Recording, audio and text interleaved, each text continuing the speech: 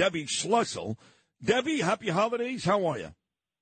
Thank you. Hanukkah coming up. Happy Hanukkah for next week. Doing great. Yeah, it is coming up December the 8th, and I was looking at my December schedule, which is packed. I mean, way too much going on, but one of the nights that I really love is my owner and boss here, Debbie John Katzimatidis, who's Greek, but is a dear, dear friend of the Jewish people, loves the Jewish people. Every year, he bestows, him and Rabbi Butman, this amazing honor on me, which is I get to light the largest menorah in the world right outside the Plaza Hotel on Fifth Avenue. I think I light it night 5 this year, December the 13th. So how about that for a Hanukkah honor? Huh? Big one, right? That is awesome. And I think that's Chabad, right? They Yes. always have that menorah. Yes, that is exactly right. So you are clearly, Debbie, for folks that may not know you, very, very Jewish. I hear Yiddishkeit. Yes? Well, I am a religious Jew, yes. I am observant. I would consider myself modern Orthodox, and yes.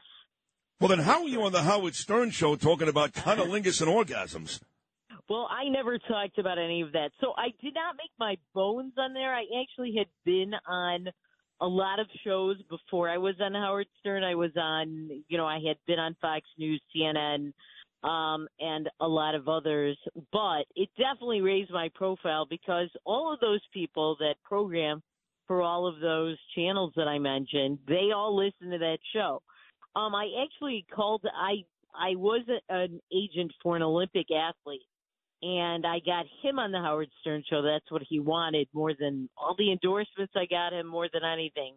And I saved the number, and on 9/11, I called in, and that's how I got my start on that show. But I actually stopped going on that show. I never answered any of those questions that Howard asked. And he actually was very respectful of me at the beginning, but then it got to be bad, and I stopped appearing on that show. So is that because you're a religious person, or you just didn't like the line of questioning? I didn't like the way it turned into things that had nothing to do with being religious, although my dad kept telling me don't go on there. Yeah.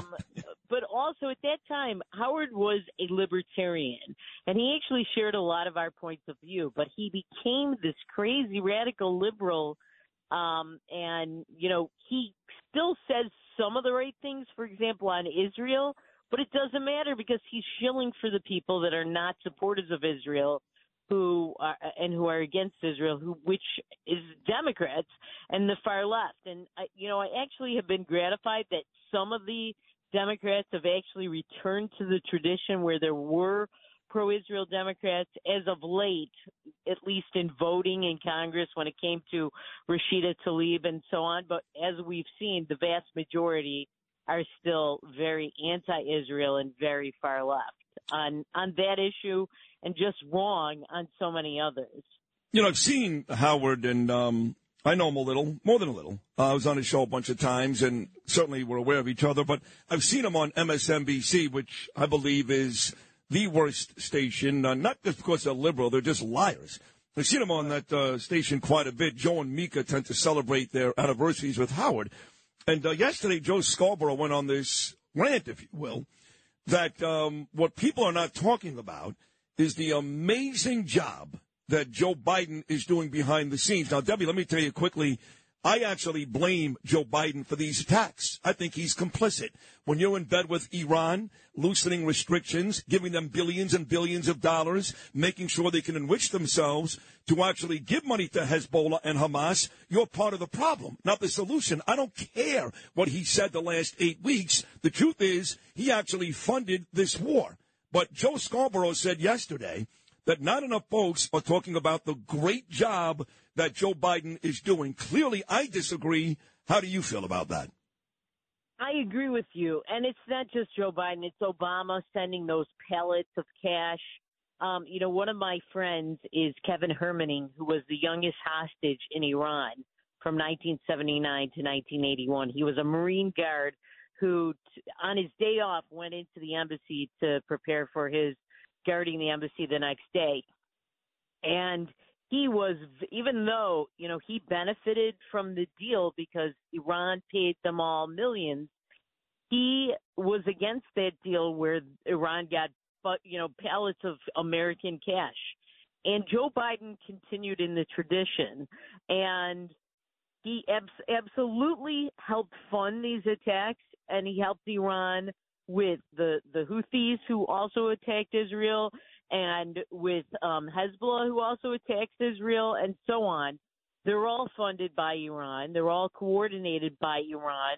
And he absolutely has blood on his hands for that, for sure. And I tweeted that, on on October 8th after the Jewish holiday was over, because we were at synagogue and we were all told by the rabbi about what happened.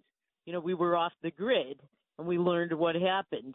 And the fact is that it should take responsibility. Also, Joe Biden is doing great work in public, but behind the scenes, he actually was pressuring Israel to stop its war to defeat Hamas. Still is. And he is the one pressuring Israel to continue the ceasefire. That's right. Ceasefires and pauses and all coming from Biden. So I assume, Debbie, that you live in New York. I was talking about bestowed honors. Detroit. Where are you? I'm in Detroit. You're in Detroit. I didn't know that. So let me ask you this. Now that you brought that up, there was a story a couple of weeks ago about a lovely young Jewish lady who I guess owned or ran a temple just outside Detroit, and she walked out one day and was stabbed about 30 times. Now, what I've heard here is that it was not a religious attack and nothing to do with her being Jewish. It was a domestic attack. Did they ever come to the conclusion with that? So they have a person of interest, and apparently it's somebody who knows her. But let me just tell you, she was the president of this synagogue that's she's was very far left. I actually knew her. I met her years ago when she continued to pretend to represent me on the Jewish Community Relations Council and other Jews, and she constantly voted against condemning anti-Semitism. She was very far left. She was very tight with Rashida Tlaib. She had a group that was a whole bunch of extremist Muslims that support Hamas and other groups, and she legitimized them. So she was not a good person. She was beatified as some proud Jew who was a victim of anti-Semitism. She was not. This had nothing to do with being Jewish. It just was a coincidence, the timing. She had attended a wedding that night, and apparently it was one of her friends or somebody she went to the wedding with, something like that. It has nothing to do with anti-Semitism. She herself, I considered to be anti-Semitic. And like I said, she was part of this Politburo, this Jewish Community Relations Council, was not elected by me or any other Jews, and they consistently voted against condemning anti-Semitism. They consistently partnered with the Jew-hating, anti-Semitic, pro-Hamas forces in the Detroit area. So that needs to get out there. Well, it just did. Great job by you, Debbie Schlussel, kicking ass on this Tuesday morning here. In the final minute or two. And her name was Samantha Wall, by the way. That's right, Samantha Wall. So I know that you did, on the Stern Show, you did movie critiques, and the one time you were on with me was right about the time that the mob drama I'm in, 5 of the 9 episodes on Amazon Prime, Gravesend, and the movie I made, I was in it, I should say, which was the true story about the Gemini Lounge in Brooklyn titled Inside Man with Danny A. Both came out. Now, I'm gonna guess you haven't seen either one of them. That's fine. I would hope you would at some point, but if you have, great. If not, give me some movies for the holiday season that folks should be looking to go out and see. I was trying to get screeners for those before they came out, and you know what? I will watch them. I'm not on Amazon Prime, but I will get on so I can see those for the next time I'm on. I would tell you this. There are a few good movies. One of them is called The Holdovers. This is like Dead Poets Society. It stars Paul Giamatti. It takes place in 1970, and it's a really classic movie that's not very political or, at all. I don't like that in movies where it's gratuitously inserted. It's got the style of the 70s. I very much enjoyed it. The Holdover, it's one of the best movies of the year.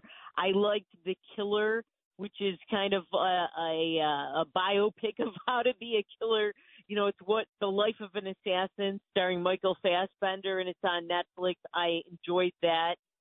It didn't get a lot of hyper publicity. They didn't even have screeners for it, but it was good.